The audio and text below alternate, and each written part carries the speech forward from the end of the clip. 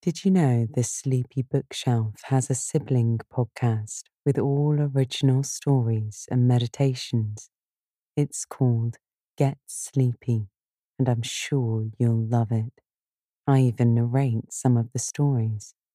Just search for Get Sleepy in your preferred podcast player. Thank you and sweet dreams.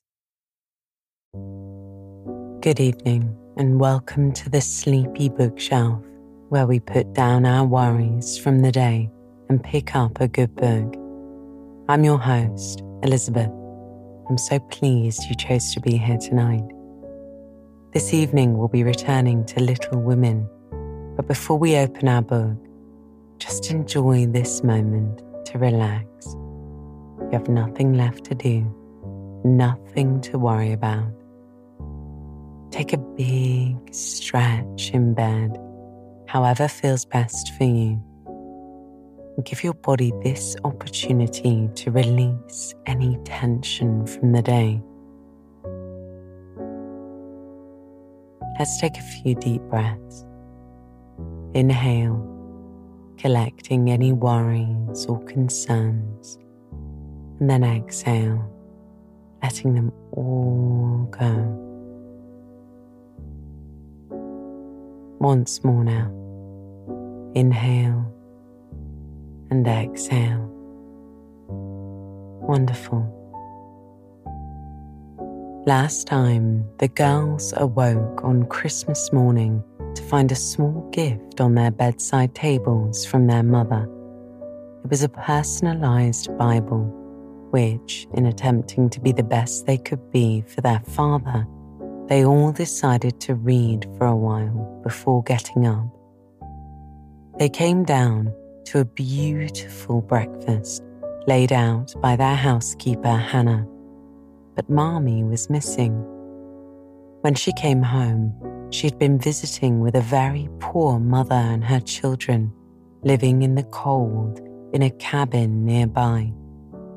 The girls immediately agreed to donate their Christmas breakfast to the family. Marmee was so proud, and they took the food to the Hummels, who were very glad of it, and played with the children a little before returning home. As usual, on Christmas night, the girls put on a performance for their friends, directed by Jo, and performed primarily by her and Meg, with Amy in the small parts and Beth playing the music. When it was complete, Marmee surprised the girls with an incredible Christmas supper, given to them by the rich old gentleman who lived nearby and saw them carrying their breakfast to the Hummels. The gentleman had a young male ward living with him, who Jo was keen to get to know better. And that's where we pick back up, with Meg bringing some exciting news to Jo. So just try to relax and breathe as I turn to the next pages of Little Women.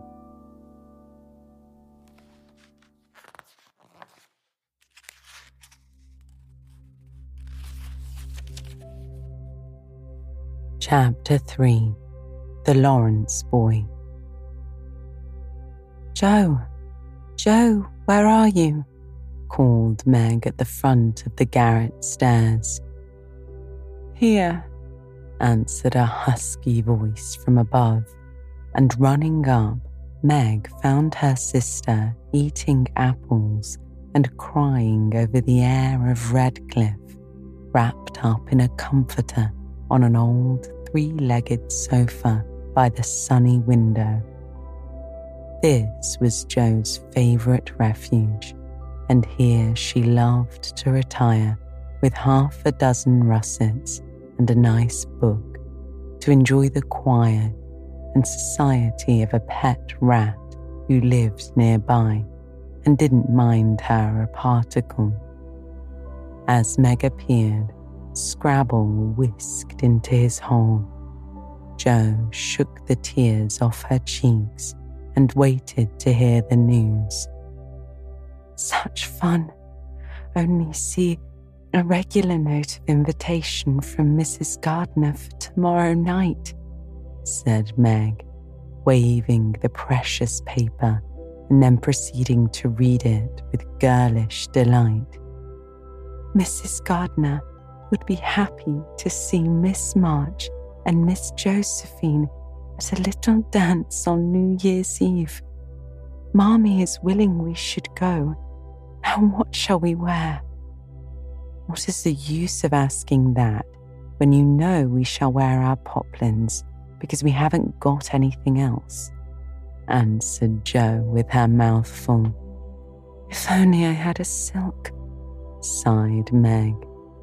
Mother says I may when I'm 18 perhaps, but 2 years is an everlasting time to wait.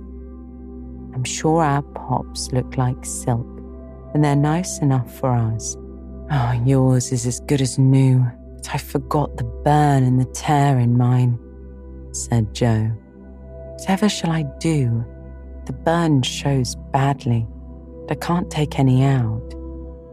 You must sit still all you can and keep your back out of sight. The front is all right. I shall have a new ribbon for my hair, and Marmee will lend me her little pearl pin, and my new slippers are lovely, and my gloves will do, but they aren't as nice as I'd like. Mine are spoiled with lemonade.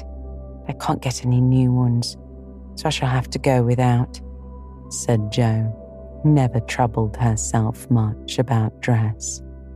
You must have gloves, or I won't go, said Meg decidedly. Gloves are more important than anything else. You can't dance without them, and if you don't, I should be so mortified. Then I stay still. I don't care much for company dancing. It's no fun to go sailing round. I like to fly about and cut capers, said Jo. But you can't ask Mother for new ones. They're so expensive.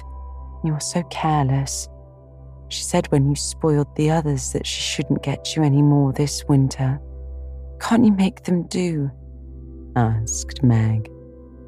I can hold them crumpled in my hand so no one will see how stained they are. That's all I can do. No, I'll tell you how we can manage. Each wear one good and carry a bad one. Don't you see? Your hands are bigger than mine and you'll stretch my glove dreadfully, began Meg, whose gloves were a tender point with her. Then I'll go without. I don't care what people say, said Jo, taking up her book. Oh, you may have it, you may, sighed Meg. Only don't stain it, and do behave nicely. Don't put your hands behind you, or stare, or say Christopher Columbus, will you? Don't worry about me. I'll be as prim as I can and not get into any scrapes, if I can help it. Now go and answer your note and let me finish this splendid story. So Meg went away to accept with thanks, look over her dress, and sing blithely as she did up her one real lace frill, while Jo finished her story, her 4 apples, and had a game of romps with Scrabble. On New Year's Eve, the parlour was deserted, for the 2 younger girls played dressing maids, and the 2 elder were absorbed up in the all-important business of getting ready for the party. Simple as the preparations were, there was a great deal of running up and down, laughing and talking, and at one time a strong smell of burnt hair pervaded the house. Meg wanted a few curls about her face, and Jo undertook to pinch the papered locks with a pair of hot tongs. Ought they to smoke like that? Asked Beth from her perch on the bed. It's the dampness drying, replied Jo. What a strange smell. It's like burnt feathers," observed Amy, smoothing her own pretty curls with a superior air. "There, now I'll take off the papers and you'll see a cloud of little ringlets," said Jo, putting down the tongs. She did take off the papers, but no cloud of ringlets appeared, for the hair came with the papers, and the horrified hairdresser laid a row of little scorched bundles on the bureau before her victim. "Oh, what have you done? I'm spoiled. I can't go. My hair, oh my hair," wailed Meg, looking with despair at the uneven frizzle on her forehead. "Just my luck. You shouldn't have asked me to do it. I always spoil everything. I'm so sorry, but the tongs were too hot, and so I've made a mess," groaned poor Jo, regarding the little black pancakes with tears of regret. "It isn't spoiled. Just frizzle it and tie your ribbon so the ends come on your forehead a bit, and it will look like the last fashion. I've seen many girls do it so," said Amy consolingly. "Serves me right for trying to be fine. I wish I'd let my hair alone," said Meg petulantly. "So do I. It was so smooth and pretty. But it will soon grow out again," said Beth, coming to kiss and comfort the shorn sheep. After various lesser mishaps, Meg was finished at last, and by the united exertions of the entire family, Jo's hair was got up and her dress on. They looked very well in their simple suits, Meg in silvery drab with a blue velvet snood, lace frills and the pearl pin, Jo in maroon with a stiff, gentlemanly linen collar and a white chrysanthemum or two for her only ornament. Each put on one nice light glove and carried one soiled one, and all pronounced the effect quite easy and fine. Meg's high-heeled slippers were very tight and hurt her, though she would not own it, and Jo's 19 hairpins all seemed stuck straight into her head, which was not exactly comfortable, but, dear me, let us be elegant or die. "Have a good time, dearies," said Mrs. March as the sisters went daintily down the walk. "Don't eat too much supper. Come away at 11 when I send Hannah for you." As the gate clashed behind them, a voice called from a window, "Girls, girls, have you both got nice pocket handkerchiefs?" Yes, bandy nice, and Meg has cologne on hers," answered Jo, adding with a laugh as they went on, "I do believe Mommy would ask that if we were all running away from an earthquake. It is one of her aristocratic tastes, and quite proper, for a real lady is always known by neat boots, gloves, and handkerchief," replied Meg, who had a good many little aristocratic tastes of her own. "Now don't forget to keep the bad bits out of sight, Jo. Is my sash all right? And does my hair look very bad?" said Meg as she turned from the glass in Mrs. Gardner's dressing room after a prolonged prink. "I know I shall forget. If you see me doing anything wrong, just remind me by a wink, will you?" returned Jo, giving her collar a twitch and her head a hasty brush. "No, winking isn't ladylike. I'll lift my eyebrows if anything is wrong and nod if you are all right. Now hold your shoulders straight and take short steps And don't shake hands if you were introduced to anyone. It isn't the thing. How do you learn all the proper ways?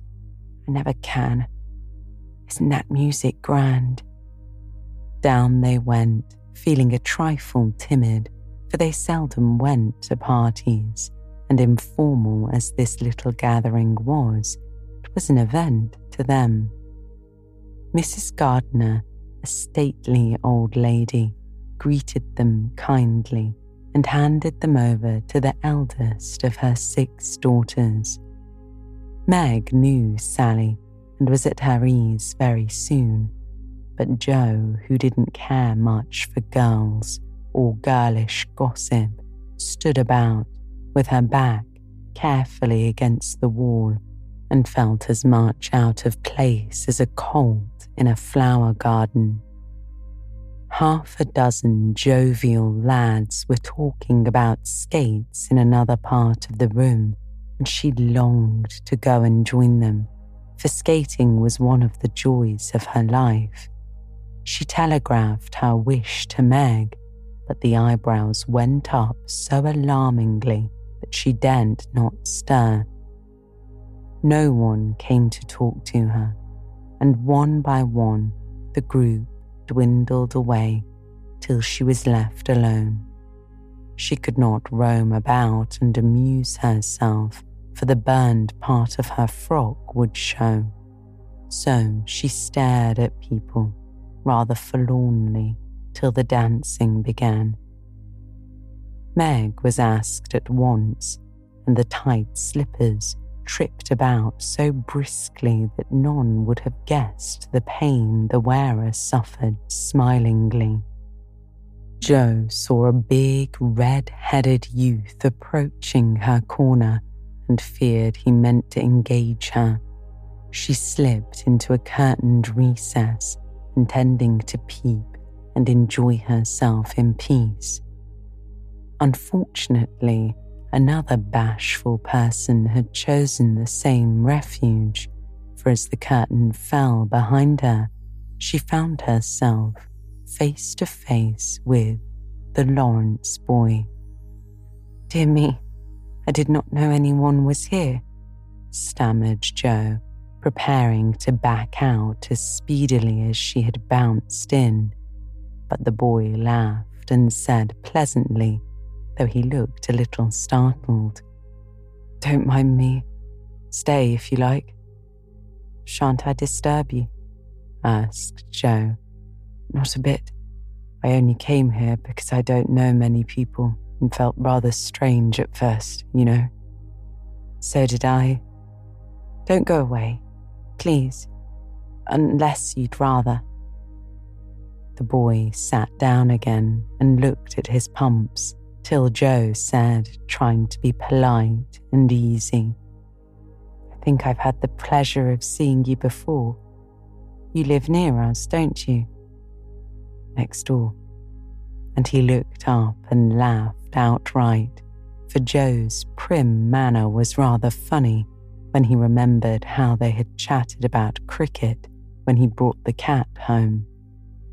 That put Jo at her ease, and she laughed too as she said in her heartiest way, "We did have such a good time over your nice Christmas present. Grandpa sent it. You put it into his head, didn't you now?" "How is your cat, Miss March?" asked the boy, trying to look sober while his black eyes shone with fun. "Nicely, thank you, Mr. Lawrence. But I'm not Miss March. I'm only Jo," returned the young lady. "I'm not Mr. Lawrence. I'm only Laurie." "Laurie Lawrence? What an odd name." "My first name is Theodore, so I don't like it for the fellows call me Dora, so I made them say Laurie instead." "I hate my name too. So sentimental. I wish everyone would say Jo instead of Josephine. How did you make the boys stop calling you Dora?" "I thrashed them." "Oh, I can't thrash Aunt March, so suppose I shall have to bear it." and Jo resigned herself with a sigh. "Don't you like to dance, Miss Jo?" asked Laurie, looking as if he thought the name suited her. "I like it well enough. There's plenty of room and everyone is lively. In a place like this, I'm sure to upset something, tread on people's toes or something dreadful. So I keep out of mischief and let Meg sail about. Don't you dance?" "Sometimes. See, I've been abroad a good many years and haven't been into company enough yet to know how to do things here." "Abroad?" said Jo. "Oh, tell me about it. I love dearly to hear people describe their travels." Laurie didn't seem to know where to begin, but Jo's eager questions soon set him going, and he told her how he had been to school in Vevey, where the boys never wore hats and had a fleet of boats on the lake, and for holiday fun went on walking trips about Switzerland with their teachers. "Don't I wish I'd been there," said Jo. "Did you get to go to Paris?" "We spent last winter there." "Can you talk French?" "We were not allowed to speak anything else at Vevey." "Do say some. I can read it, but I can't pronounce." Quel nom est cette jeune demoiselle en les pantoufles jolies?" "How nicely you do it," replied Jo. "Let me see. You said, 'Who is the young lady in the pretty slippers?' didn't you?" "Oui, mademoiselle." "It is my sister Margaret, and you knew it was. Do you think she is pretty?" "Yes, she makes me think of the German girls. She looks so fresh and quiet, dances like a lady." Jo quite glowed with pleasure at this boyish praise of her sister and stored it up to repeat it to Meg. Both peeped and criticised and chatted till they felt like old acquaintances. Laurie's bashfulness soon wore off, for Jo's gentlemanly demeanour amused and set him at ease, and Jo was her merry self again because her dress was forgotten and nobody lifted their eyebrows at her. She liked the Lawrence boy better than ever and took several good looks at him so that she might describe him to the girls, for they had no brothers, very few male cousins, and boys were almost unknown creatures to them. Curly black hair, brown skin, big black eyes, handsome nose, fine teeth, small hands and feet, taller than I am, very polite for a boy, and altogether jolly. Wonder how old he is. It was on the tip of Jo's tongue to ask, but she checked herself in time and with unusual tact tried to find out a roundabout way. "I suppose you're going to college soon. I see you pegging away at your books. No, I mean studying hard." And Jo blushed at the dreadful pegging which had escaped her. Laurie smiled, but didn't seem shocked, and answered with a shrug. "Not for a year or two. I won't go before 17 anyway." "Aren't you but 15? asked Jo, looking at the tall lad, whom she had imagined 17 already. 16 next month." "Oh, I wish I was going to college." "You don't look as if you liked it." "I hate it. Nothing but grinding or skylarking. I don't like the way the fellows do either, in this country." "What do you like?" asked Jo. "To live in Italy, to enjoy myself in my own way." Jo wanted very much to ask what his own way was, but his black brows looked rather threatening as he knit them, so she changed the subject by saying, as her foot kept time, "That's a splendid poker. Why don't you go and try it? If you will come too," he answered with a gallant little bow. "I can't. I told Meg I wouldn't because..." There she stopped and looked undecided whether to tell or laugh. "Because what?" "You won't tell?" "Never," he replied. "Well, I had a bad trick of standing before the fire, so I burnt my frocks. I scorched this one. Though it's nicely mended, it shows. Meg told me to keep still so no one would see it. You may laugh if you want to. It's funny, I know." But Laurie didn't laugh. He only looked down a minute, and the expression of his face puzzled Joe when he said very gently, "Never mind that. I'll let you know how we can manage. There's a long hall out there, and we can dance grandly and no one will see us. Please come." Joe thanked him and gladly went, wishing she had 2 neat gloves when she saw the nice, pearl-coloured ones her partner wore.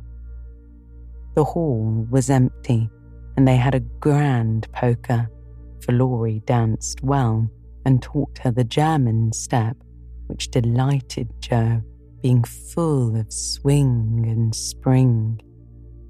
When the music stopped, they sat down on the stairs to get their breath, and Laurie was in the midst of an account of Students' Festival at Heidelberg when Meg appeared in search of her sister. She beckoned, and Joe reluctantly followed her into a side room where she found her on a sofa, holding her foot and looking pale. "I've sprained my ankle. That stupid high heel turned and gave me a sad retch. It aches so. I can hardly stand. Don't know how I'm ever going to get home," said Meg, rocking to and fro in pain. "I knew you'd hurt your feet with these silly shoes. I'm sorry, but I don't see what you can do except get a carriage or stay here all night," answered Joe, softly rubbing the poor ankle as she spoke. "I can't have a carriage without its costing ever so much. I dare say I can't get home at all, for most people came in their own, and it's a long way to the stable and no one to send." "I'll go," offered Joe. "No, indeed. It's past 9, dark as anything. I can't stop here for the house is full. Sally has got some girls staying with her. I'll rest till Hannah comes and then do the best I can." "I'll ask Laurie. He will go," said Joe, looking relieved as the idea occurred to her. "Mercy, no. Don't ask or tell anyone. Just get me my rubber boots and put these slippers with our things. I can't dance any more, but as soon as supper is over, watch for Hannah and tell me the minute she comes.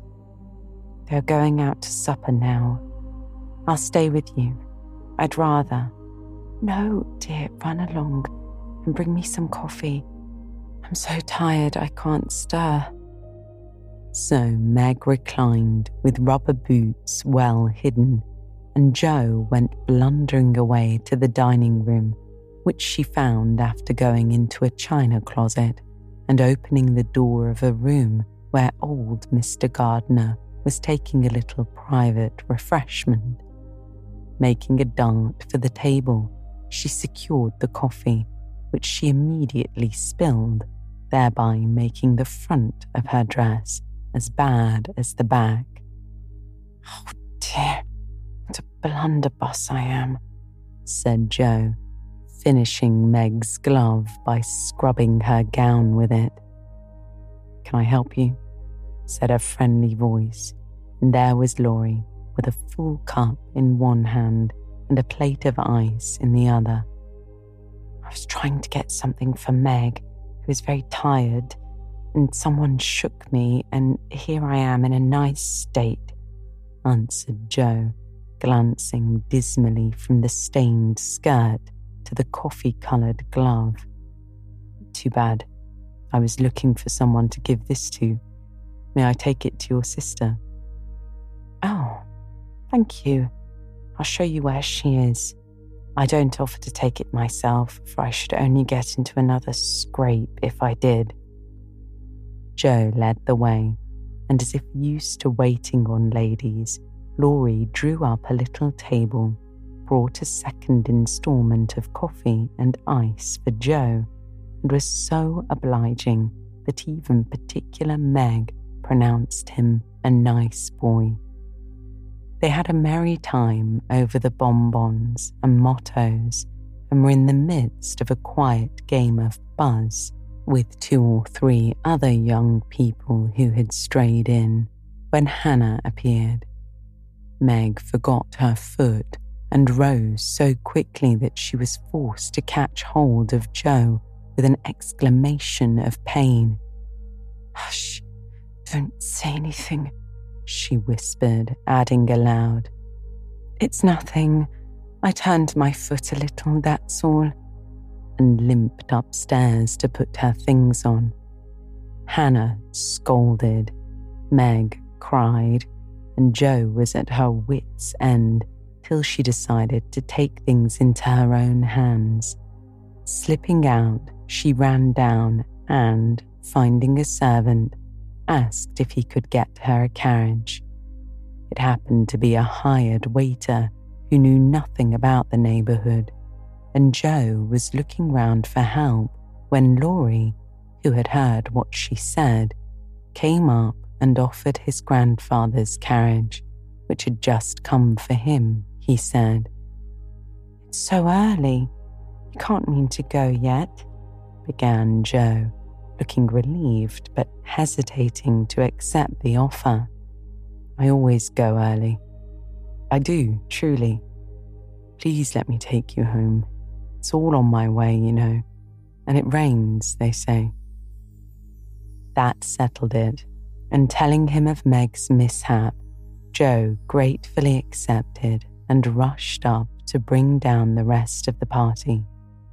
Hannah hated rain as much as a cat does, so she made no trouble, and they rolled away in the luxurious closed carriage, feeling very festive and elegant. Laurie went on the box so Meg could keep her foot up, and the girls talked over their party in freedom. "I had a capital time. Did you?" asked Jo, rumpling up her hair and making herself comfortable. "Yes, till I hurt myself. Sally's friend, Annie Moffat, took a fancy to me and asked me to come and spend a weekend with her when Sally does. She's going in the spring when the opera comes. It will be perfectly splendid, if Mother only lets me go," answered Meg, cheering up at the thought. "I saw you dancing with the red-headed man I ran away from. Was he nice?" asked Jo. "Oh, very. His hair is auburn, not red, and he was very polite, and I had a delicious redowa with him. He looked like a grasshopper in a fit when he did the new step. Laurie and I couldn't help laughing. Did you hear us?" "No, but it was very rude. What were you about all that time, hidden away there?" Jo told her adventures, and by the time she had finished, they were at home. With many thanks, they said good night and crept in, hoping to disturb no one, but the instant their door creaked, 2 little nightcaps bobbed up, and 2 sleepy but eager voices called out, "Tell about the party, tell about the party." With what Meg called a great want of manners, Jo had saved some bonbons for the little girls, and they soon subsided after hearing the most thrilling events of the evening. I declare it really seems like being a fine young lady to come home from the party in a carriage and sit in my dressing gown with a maid to wait on me, said Meg as Jo bound up her foot with arnica and brushed her hair. I don't believe the young ladies enjoy themselves a bit more than we do, in spite of our burnt hair, old gowns, one glove apiece and tight slippers that sprain our ankles when we're silly enough to wear them, said Jo. And I think Jo was quite right.